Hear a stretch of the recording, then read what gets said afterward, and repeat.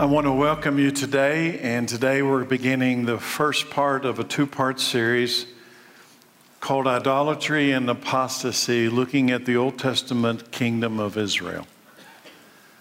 The more I study the scripture, the more I see that the Old Testament always reveals Christ. In some way or the other, it always reveals the future kingdom of Jesus Christ. And don't think for a moment this is going to be some boring history lesson about Israel. It will not be.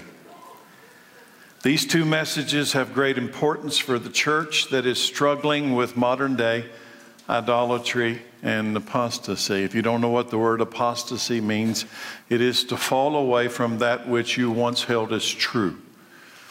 Once you believed it, and now you don't, and you've separated yourself from it. And today, I want you to understand that by the time we leave today, I will unlock the mystery of this scene. There is an olive tree, and some branches are broken off. And it is a mystery that will be unlocked as we go to the Old Testament kingdom of Israel and study God's Word. So let's begin with King David. He's in the United Kingdom of Israel. We call it the glory days. It's the greatest amount of land that they possessed, and they were in a single kingdom, 12 tribes under one king. And God comes to King David, 1 Kings 2:1. As the time of King David's death approached, he gave this charge to his son Solomon.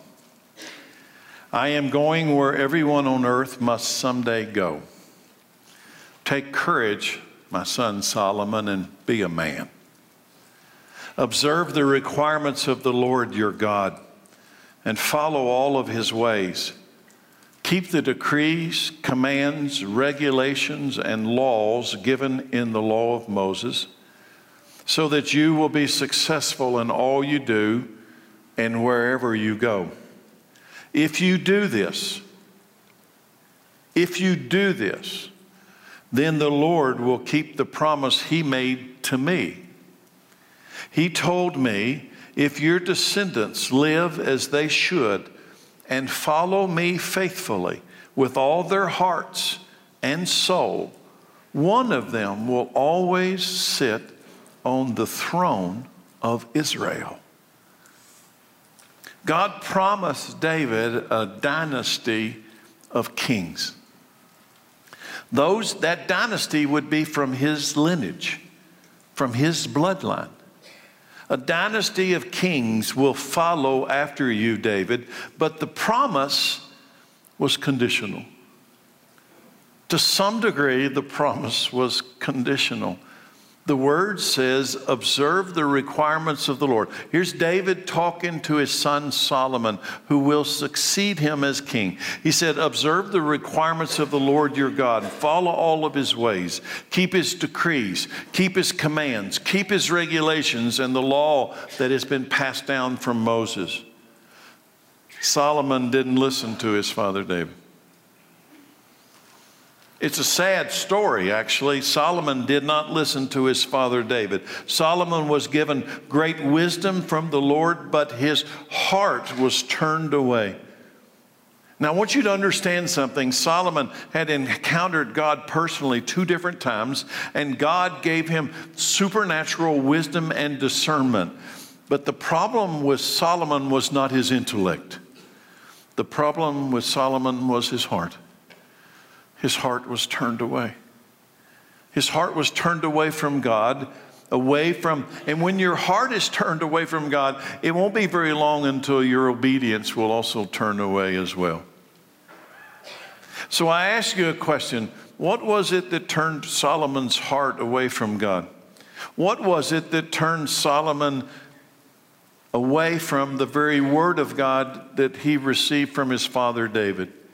What was it? Idolatry and apostasy. And in Solomon's case, it came through his marriage to foreign wives. Foreign wives brought idolatry and apostasy into Solomon's life. Let me read it to you. 1 Kings 11:1. Now King Solomon loved many foreign women.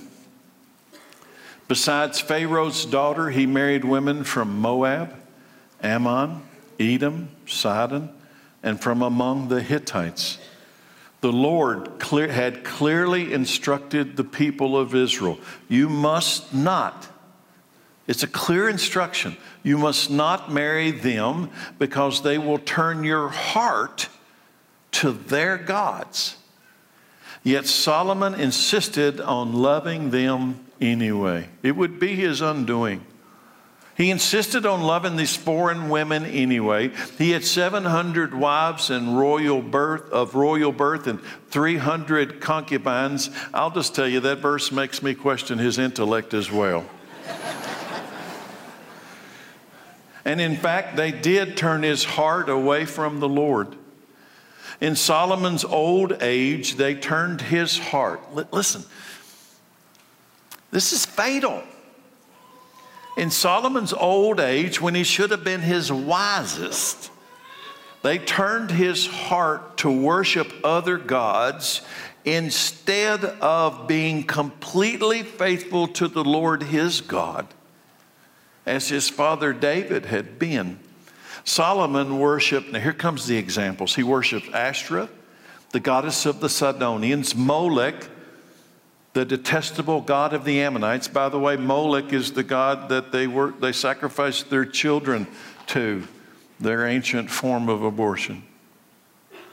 Solomon, the son of King David, the king of Israel, worshiped Molech. It's hard to even comprehend that. In this way, Solomon did what was evil in the Lord's sight. He refused to follow the Lord completely as his father David had done. And here comes this, at least in my mind, this grand finale, idolatry and apostasy. Verse 7, on the Mount of Olives east of Jerusalem, he even built a pagan shrine for Chemosh, the detestable god of Moab, and another for Molech, the detestable god of the Ammonites. Solomon built such shrines for all of his foreign wives to use for burning incense and sacrificing to their gods. So let me ask you a question. What do you think God would do to this son of David? He's a naughty boy, but whatever. What do you think God would do to this son of David who has turned his pagan heart into idolatry? Ultimately, it's this question. Does it matter to God? These two things, idolatry and apostasy. Idolatry, his heart had been turned away from God. Ultimately, idolatry is your heart has been turned away from the love of God to something else, someone else. That's idolatry. And apostasy is he knew the truth.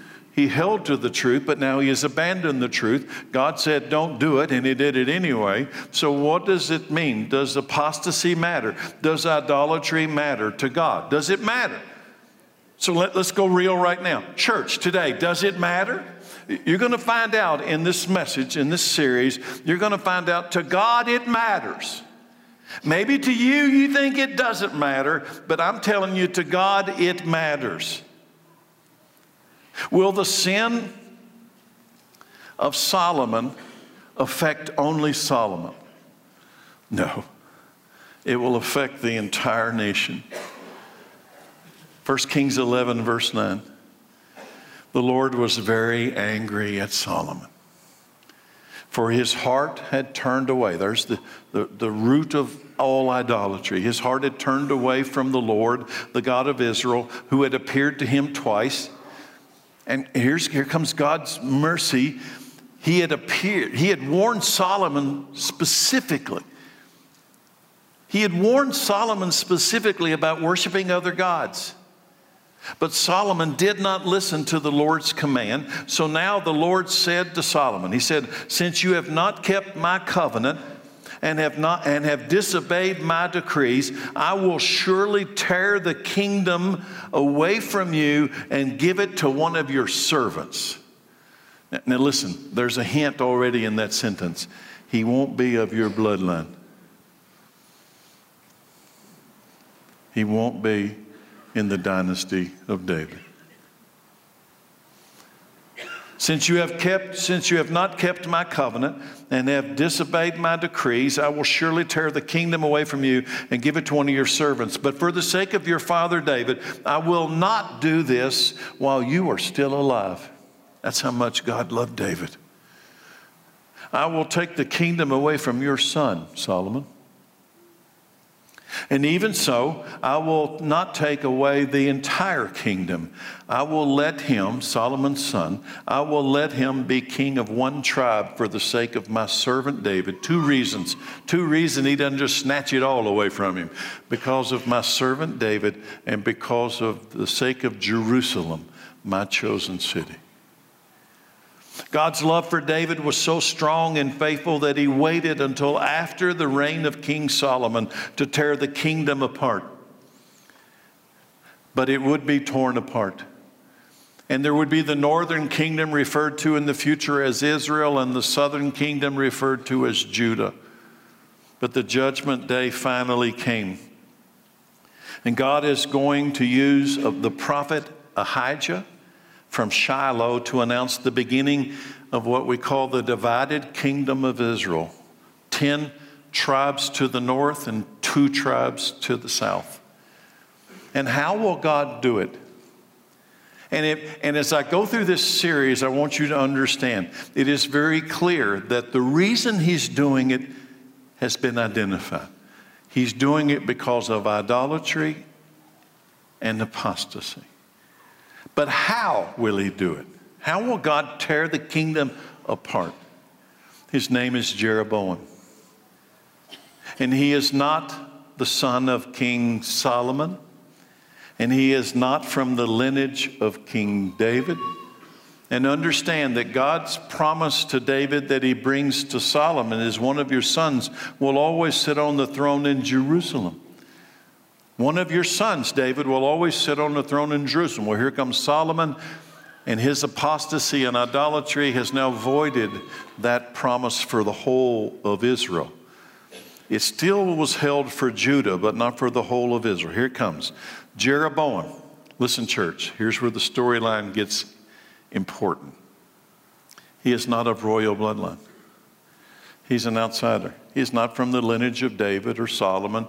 He's an outsider.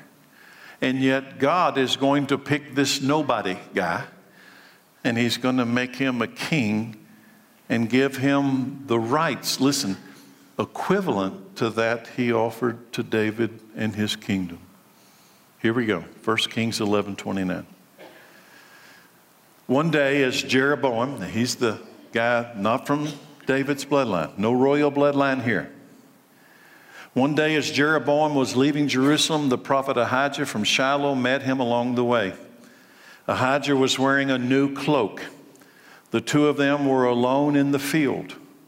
And Ahijah took hold of the new cloak that he was wearing and tore it into 12 pieces. Then he said to Jeroboam, "Take 10 of these pieces, for this is what the Lord, the God of Israel, says. I am about to tear the kingdom from the hand of Solomon, and I will give 10 of the tribes to you. But I will leave him one tribe for the sake of my servant David and for the sake of Jerusalem, which I have chosen out of all the tribes of Israel. For Solomon, why are you doing this? Why are you tearing it into 10 and 2? Why are you doing this? For Solomon has abandoned me and worshiped Ashtoreth, the goddess of the Sidonians. Chemosh, the god of Moab." Do you have to guess at why God's doing this? It's idolatry. It's apostasy. He has worshiped Chemosh, the god of Moab, and Molech, the god of the Ammonites. He has not followed my ways and done what is pleasing in my sight. He has not obeyed my decrees and regulations as David his father did. But I will not take the entire kingdom from Solomon at this time for the sake of my servant David, the one whom I chose and whom obeyed my commands and decrees. I will keep Solomon as leader for the rest of his life.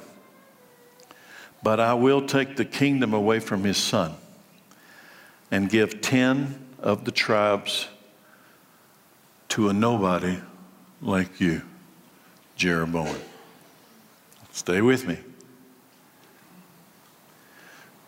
His son, Solomon's son, will have one tribe, so the descendants of David's servant, David, my servant, will continue to reign, and that will happen in Jerusalem. Shining like a lamp in Jerusalem, the city I have chosen to be the place of my name.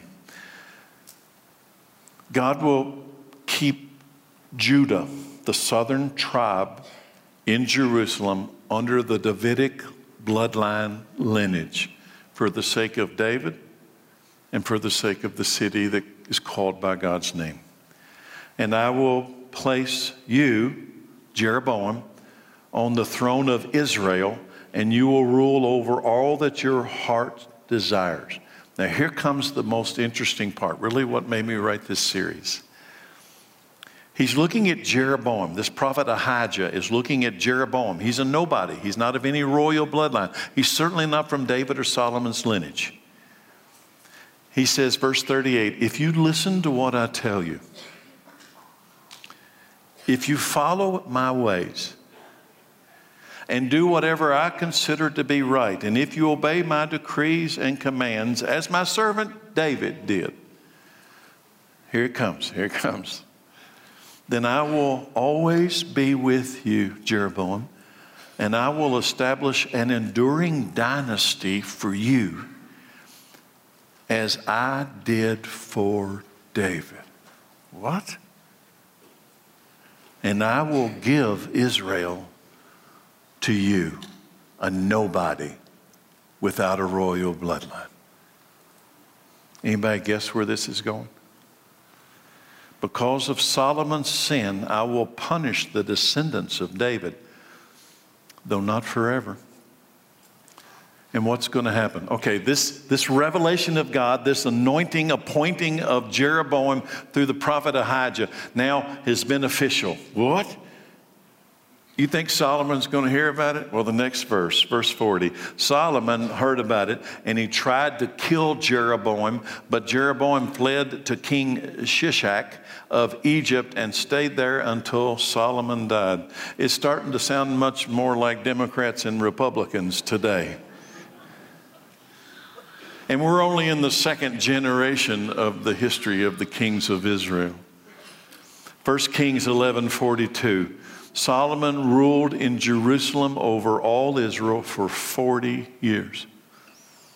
And when he died, he was buried in the city of David, named for his father, then his son Rehoboam. So I've got a Jeroboam over here, a nobody with no bloodline, and I got a Rehoboam over here, and yes, it is confusing.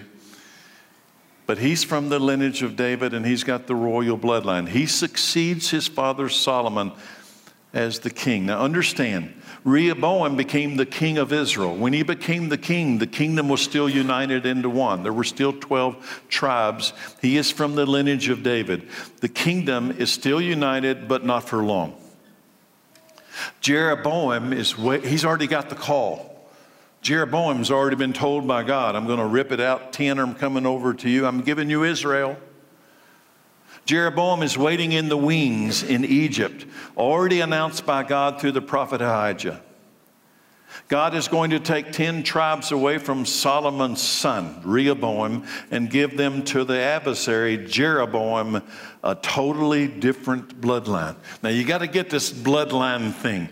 God has already announced he's going to take from the original bloodline and give it to a guy with no bloodline, and offer him an equivalency to what he offered David. Can you see where this is going?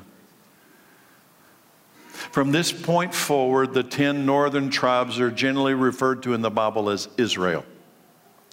The 2 southern tribes, which would be Benjamin and Judah, are referred to as Judah.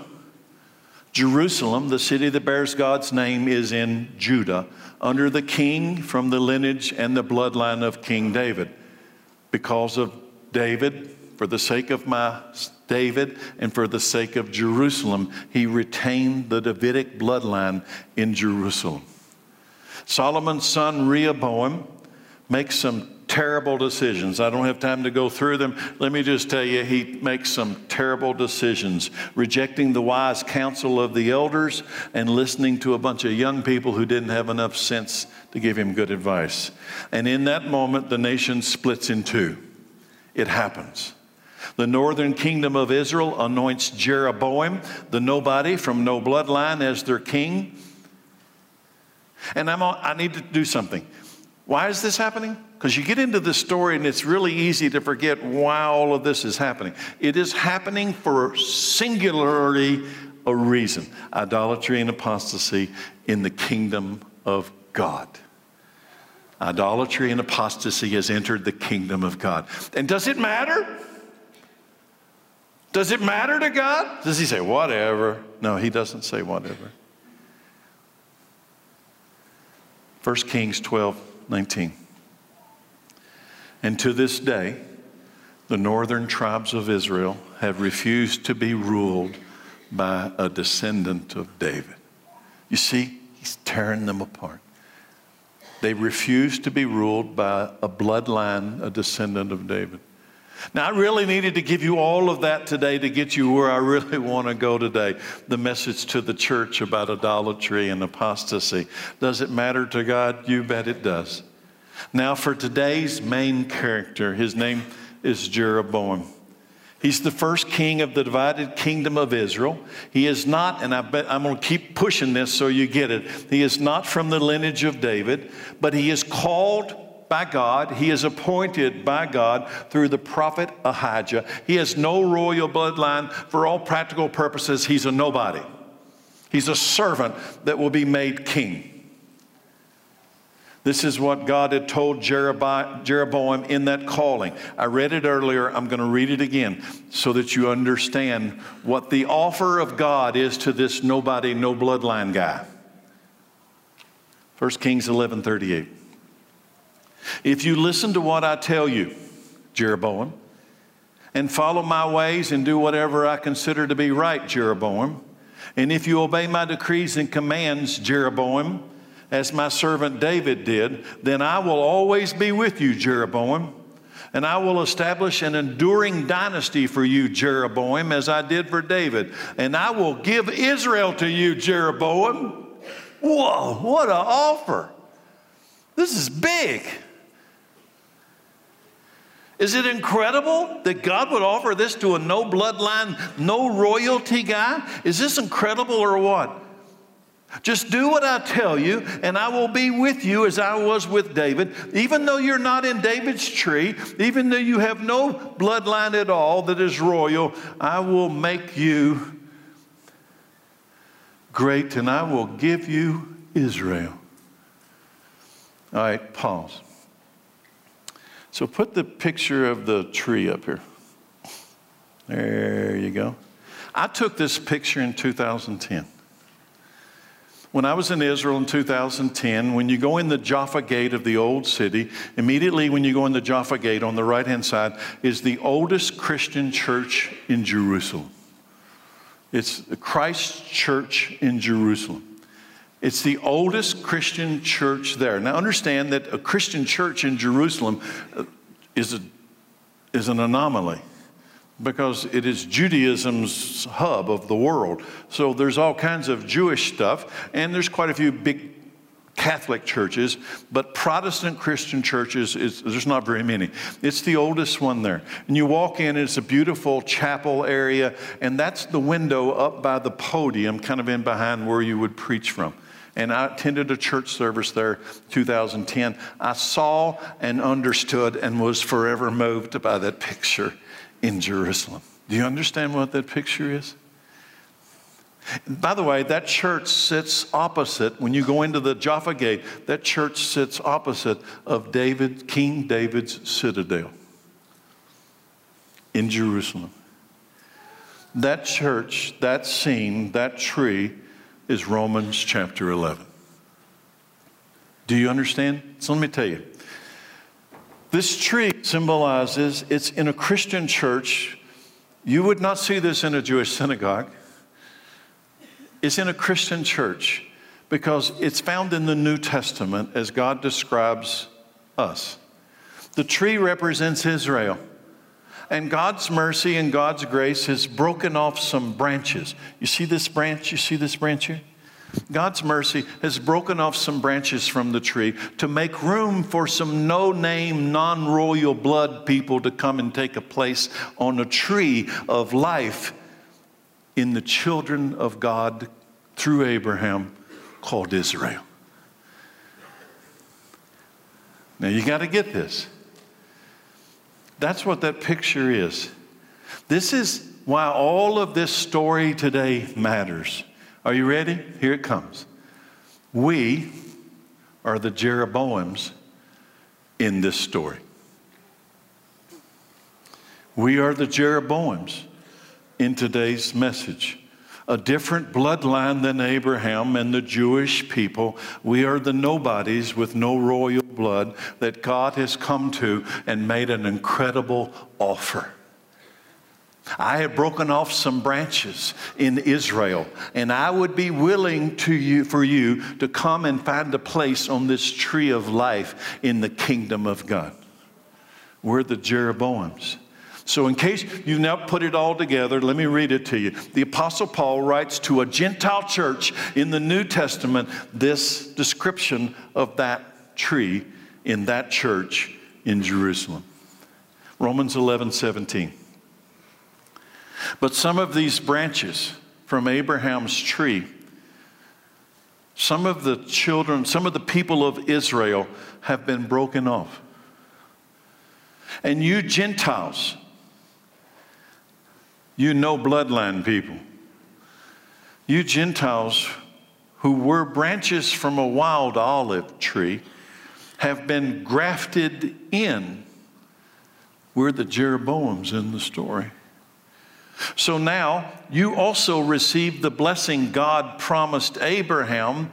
Now you Gentiles, you now receive the blessing God promised Abraham and his children, sharing in the rich nourishment from the root of God's special olive tree. But you, he's talking to the Gentile church, but you must not brag about being grafted in to replace the branches that were broken off. You're just a branch. You're not the root. Well, you may say, those branches were broken off to make room for me.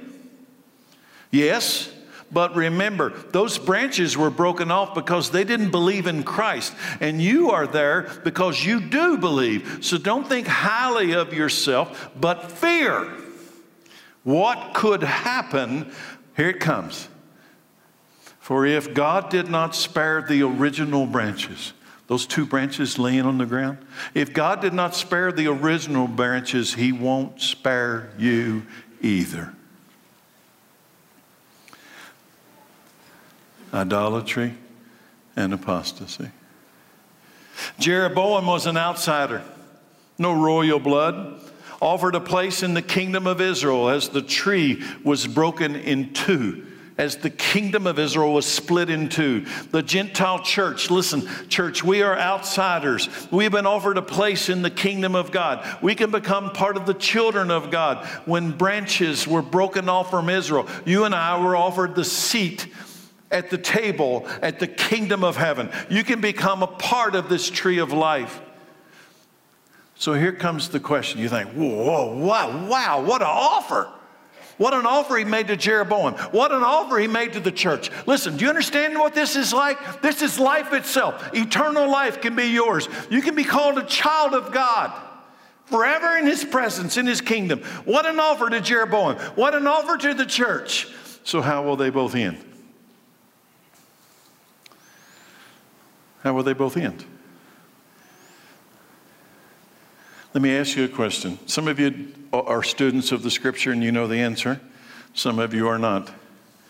What did Jeroboam do with this glorious offer of God?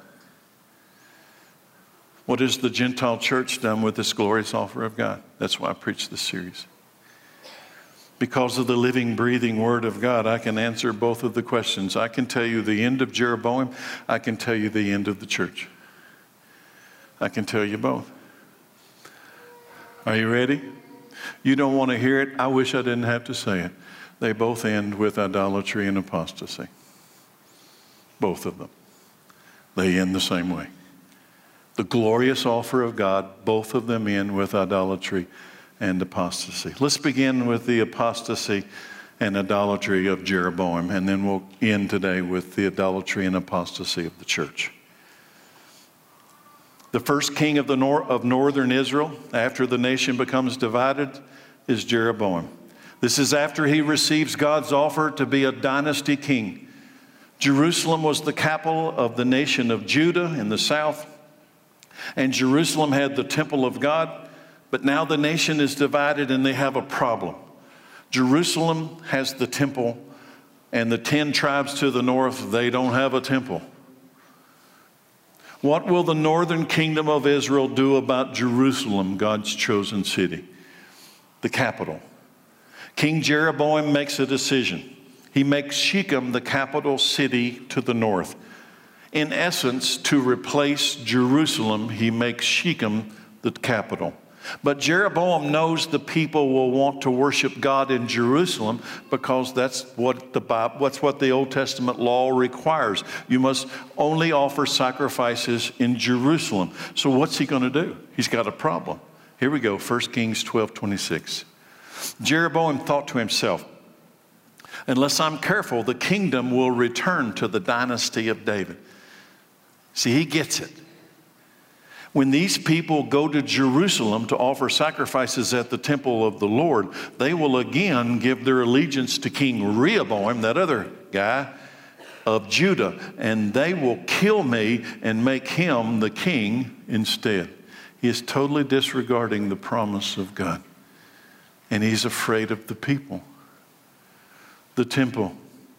What do we do about the temple worship in Jerusalem? You see, Jeroboam understood you can make a new capital city to the north in Shechem, but what about the temple of God? What about the Ark of the Covenant? What about the law of Moses? What about the presence of God? It's in Jerusalem. It's not in Shechem.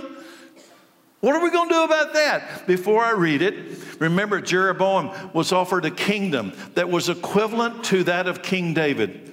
This is a big point for the Gentile church. This is the offer of a place on the olive tree. Jeroboam knows all of this when he starts making these decisions. I'm going to read it one more time. I think this is the third time I've read it. Verse 38. God had said this to him. If you listen to what I tell you. Church, how much I want the church to understand how important this is. If you will listen to what I tell you, if you will follow my ways and do whatever I consider to be right, and if you obey my decrees and commands as my servant David did, then you will always be with me, and I will establish an enduring dynasty for you as I did for David, and I will give Israel to you. What an offer. But you got to listen. But you got to listen. Did King Jeroboam listen? No. When offered a place in the kingdom of Israel, a dynasty, no. When the Gentile church, listen, don't look at Jeroboam and say, what's the matter with you? Look at the church today and say, what's the matter with you? Did the Gentile church, outsiders, no royal bloodline, just like Jeroboam, did they listen when we were offered a place in the olive tree next to Israel, next to the children of Israel? Will the church listen? Does it matter? Yes, it matters. Idolatry and apostasy. That is the opposite of hearing and obeying the Word of God. What is the opposite of hearing and obeying the Word of God? The opposite is idolatry and apostasy. It's exactly going the other way. So here we go. What is King Jeroboam going to do? Now listen, for those of you who know the Holy Scriptures and you study the Scriptures, you know what I'm about to read. But I feel like a great deal of you have no idea what Jeroboam did in response to this great offer, which illustrates one of the major issues in the modern American church. You don't know the Word of God. And you don't know the Word of God because you don't read the Word of God. And because you don't read the Word of God, you have no idea how to listen and then obey. Here's what happens. 1 Kings 12:28. So on the advice of his counselors, the king, Jeroboam, made 2 gold calves. How do you think this is going to go? He made 2 gold calves. He said to the people, it's too much trouble for you to worship in Jerusalem. You don't need to go down there. That's another kingdom, another king. You don't need to go down there. It's too far anyway. You don't need to go to worship in Jerusalem. Look, Israel, these are the gods who brought you out of Egypt, these 2 golden calves. He placed these calf idols in Bethel and in Dan, at either end of his kingdom. But this was a great sin, for the people worshiped the idols, traveling as far north as Dan to worship the one there. Jeroboam also erected buildings at the pagan shrines and ordained priests from the common people, those who were not from the priestly tribe of Levi, in direct violation of the law of Moses. He was ordaining people to be priests who God said cannot be priests. And Jeroboam instituted a religious festival in Bethel, held on the 15th day of the 8th month, in imitation of an annual festival of shelters in Judah. There at Bethel, he himself offered sacrifice to the calves he had made, and he appointed priests from the pagan shrines he had made. So on the 15th day of the 8th month, a day that he himself had designated, Jeroboam offered sacrifices on the altar at Bethel, at a golden calf. He instituted a religious festival for Israel, and he went up to the altar to burn incense. This is the guy who was offered the most incredible offer of all times. A nobody with a no bloodline offered a place in the kingdom of Israel, in a royal bloodline. And what's he do? Let me review. King Jeroboam made 2 golden calf idols and placed them on both ends of his kingdom. King Jeroboam told them they didn't need to go to Jerusalem anymore to worship God. He told them that these are the gods that brought you out of Egypt, these golden calves. King Jeroboam erected buildings at the pagan shrines and ordained priests from the common people, those who were not from the priestly line of Levi, in direct disobedience to the law of Moses. King Jeroboam instituted a religious festival in Bethel, held on the 15th day of the 8th month, which was to substitute as an imitation of God's call to have a religious festival of shelters in Judah. Then, there at Bethel, he himself erected and offered sacrifices to the calves he had made, and he appointed priests for the pagan shrines he had made, burning incense to these pagan altars. Let me say this. In many ways, he replicated the sin of Solomon that brought the kingdom down in the first place. He's doing exactly the same thing that divided the kingdom, and he's doing it. Idolatry and apostasy. That was King Jeroboam's response to God's glorious offer of a kingdom that would be equivalent to that of King David. So I'm going to ask you again, does it matter to God? Does it matter? Idolatry. Have you ever noticed that the first 2 of God's 10 commandments are about idolatry? It is the time in which your heart has been drawn away to someone other than Him, something other than Him. And I know right now there are people sitting in this room, maybe you're watching online, you say to yourself, I don't have a single gold calf in my house.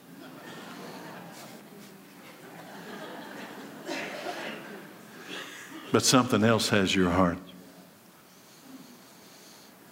But something else has your heart. It's idolatry. Does it matter to God? This began with Solomon and his foreign wives, false gods that led to the tearing apart of the entire nation. King Jeroboam had taken this idolatry of Solomon and magnified it among the people with these 2 golden calves that replaced God's deliverance from Egypt, rejecting God's way and creating man's way. One of the things that interested me is he said, you don't need to go to Jerusalem anymore, but the presence of God was in the temple in Jerusalem. You don't need to go to Jerusalem. You don't need to go to him. So he had to make a substitute. He had to make an idol. He had to make something that their heart could point toward. Apostasy, to turn or to fall away from that which was once held as truth. God's presence was in Jerusalem, and it was there and only there that the people were to bring their sacrifices and offering. The Word of God, the Word of truth, had been abandoned for the sake of convenience. The Word of God had been abandoned for the sake of self. And I'm going to ask you, what will God do with Jeroboam? What's he going to do? Some of you know. Some of you don't know. What will God do with Jeroboam? And what will God do with this apostasy and idolatry? Does it matter in the story of Jeroboam in this incredible offer? Will it matter to the church in this incredible offer? Will it matter? That, ladies and gentlemen, will be part 2 next week. There's your teaser for today. A man of God, an unnamed prophet of God from Judah, is sent. I'm going to give you a teaser. He doesn't even have a name. He is sent by God to confront King Jeroboam in Bethel at the altar of the golden calf. In that scene, one of the most remarkable scenes in all of Scripture, in that scene, the prophet of God announces a prophetic judgment of God that will be fulfilled 360 years later. You don't want to miss part 2. So here's the closing today. Today I have compared the reign of King Jeroboam to the church. Do you know why? So what did Jeroboam do with this glorious offer of God? A kingdom equivalent to that of David, a royal kingdom. What has the Gentile church done with this glorious offer of God? A place on the olive tree, the royal bloodline of Israel that I illustrate in this picture. What has the Gentile church done with this glorious offer? To become the children of God. That you and I, nobodies, no blood, no royal bloodline at all. We could be brought into the family of God, be part of the children of God, and have eternal life and eat from the tree of life. Because of the living, breathing Word of God, I can answer that question without my opinion. What did Jeroboam do, and what will the church do with this offer? I told you earlier, we, the church, are the Jeroboam in the story. Idolatry and apostasy. They will consume both at the end of the story. Are you listening? The Bible is clear that idolatry and apostasy will consume both Jeroboam, that's history, and church, its future, when the story ends. They will both have fallen into idolatry and apostasy. I want to prove it to you. 2 Thessalonians 2, verse 1. This is the Apostle Paul. He's the apostle of the Gentiles. By the way, he's the guy who wrote under the Spirit Romans 11, which is the picture of that olive tree. He's writing it to the Gentile church, and this text is about the Gentile church in the last days. Are you ready? Now, dear brothers and sisters, let us clarify some things about the coming of our Lord Jesus Christ. So what's he talking about? Jesus is coming, number one, and number two, how we, the church, will be gathered to meet him when he comes. Two things he's talking about. These are end days, end of times, last days. Don't be so easily shaken or alarmed by those who say that the day of the Lord has already begun. Don't believe them even if they claim to have had a spiritual vision, a revelation, or a letter supposedly from us. Don't be fooled by what they say. For that day, what day? That Jesus comes and the church is gathered. That day will not come until there's a great rebellion. There it is. The return of Christ will be preceded by a great rebellion against God, and then the man of lawlessness, he's the Antichrist, will be revealed. And when he is revealed, when the church is gathered to Christ, after the rebellion, the church will be gathered. The man of lawlessness will be revealed. And notice the last phrase, the one who brings destruction. That's the tribulation. So let me ask everybody a question. Listen carefully. Who do you think will be leading the rebellion when the Antichrist is revealed? Let me say it again. Who do you think will be leading the worldwide rebellion that is referred to in that text when the Antichrist is revealed? The apostate church.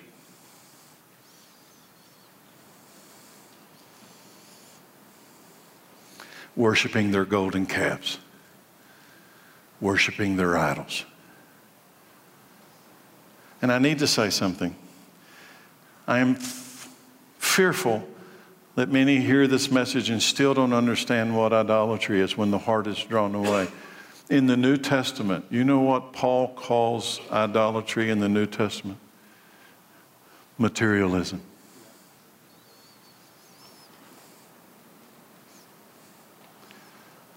The accumulation of stuff. Now, let me ask you a question. Do you have any golden calves? Your heart is drawn away to things on a place that one day will disappear. You don't need so much stuff. This is from Gallup, the polling organization, March 2021. Listen carefully. For the first time in 80 years, Gallup has found that less than half of the U.S. adults belong to a church, synagogue, or mosque. American membership in houses of worship continued to decline last year, dropping below 50% for the first time in Gallup's 8-decade trend. U.S. membership was 73% when Gallup first measured it in 1937. So let me throw that out specifically. In 1937, 73% of Americans attended a church. 1937. And it remained near 70% for the next 6 decades before a steady decline around the turn of the 21st century. The decline in membership is due to not only a decline in religious Americans belonging to a church, but also an increase in Americans who do not follow any religion at all. Now, this is from George Barna, March 19th, 2022, last year. This one just floors me. 4 out of 10. That's 41% of senior pastors in America. That'd be like me. 41% of people who hold positions like me in the church today have a biblical worldview. You know what biblical worldview means? That you believe that the Bible is the Word of God, the Bible is truth. 41% of pastors leading churches in America today have a biblical worldview. Now it gets worse. If you go down to associate pastors, they were in the same survey, and they are at 28% of associate pastors. So I want you to consider something. That typically, not always true, typically associate pastors are younger than us old senior pastors. So if 41% of us old guys still believe in the Bible, now it's a little younger generation, now it's 28%. It gets worse. 12% of the youth and children ministry have a biblical worldview. Are you ready? Here it comes. The apostasy is now. It is now. In our generation. In our generation. Only 41% of people my age or in my classification in a church believe in the Bible. But by the time you come down to the kids, some of y'all can be scared to send your kids to children's ministry. That doesn't apply here. Our guys, it is a prerequisite that the Word of God is truth. It is a prerequisite. You are safe sending your kids to children's ministry. Barna closes out his survey with this statement. Listen. This is another strong piece of evidence that the culture is influencing the American church more than the Christian church is influencing the culture. Idolatry and apostasy. To reject the glorious offer of God to become part of His eternal kingdom. that Gentiles on the outside can get on the inside and be part of this tree of life. And no, when I say being part of a royal kingdom, I am not talking about King David. No, no, no, no. I'm talking about a royal kingdom that is going to reign in Jerusalem. I'm talking about the King of Kings and the Lord of Lords. Revelation 22:16. Revelation 22, that's the last chapter in Revelation. Jesus says, I, Jesus, have sent my angel to give you this message to whom? Who's the message to? To the church. Because she's not listening. She's not listening. I give this message to the church. I am both the source of David. I'm the one that gave him the throne.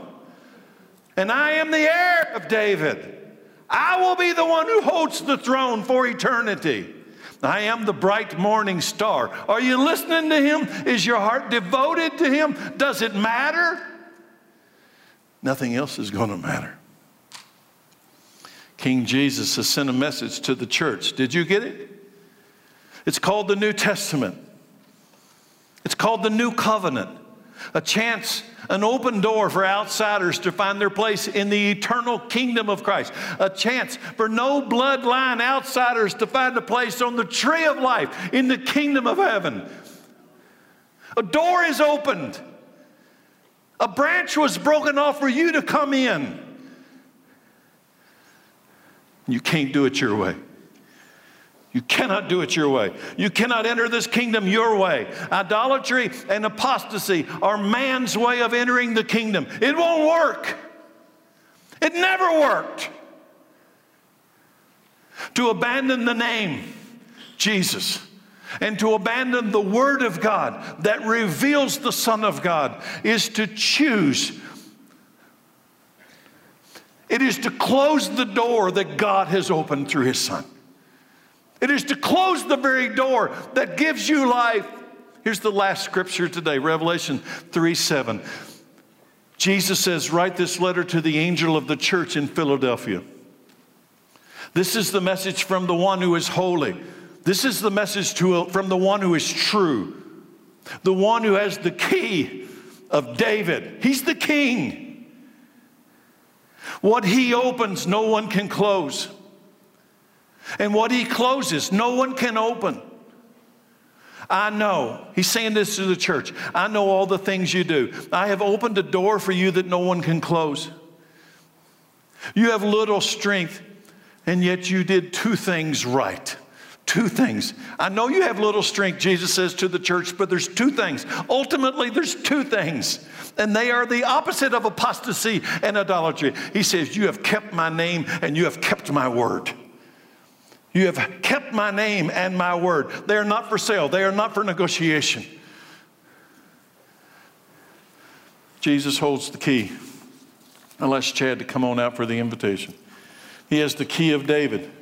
And I'm going to tell you, that scripture to the church of Philadelphia is very clear.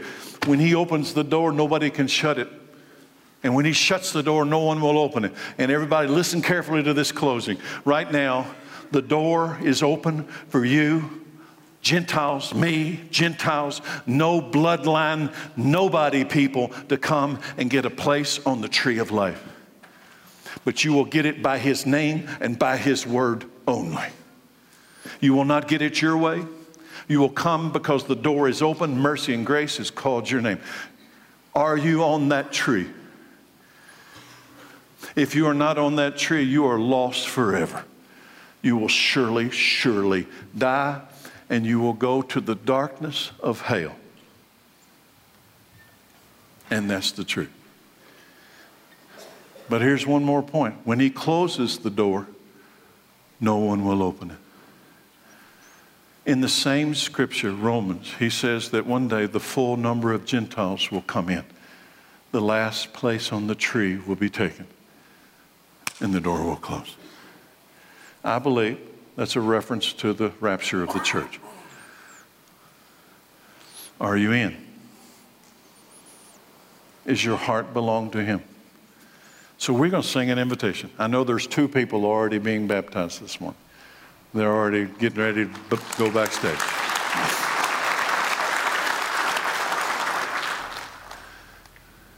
today is the day of salvation? Who would turn down this glorious offer to be a part of this tree? Let's stand. Let's stand. The invitation's open.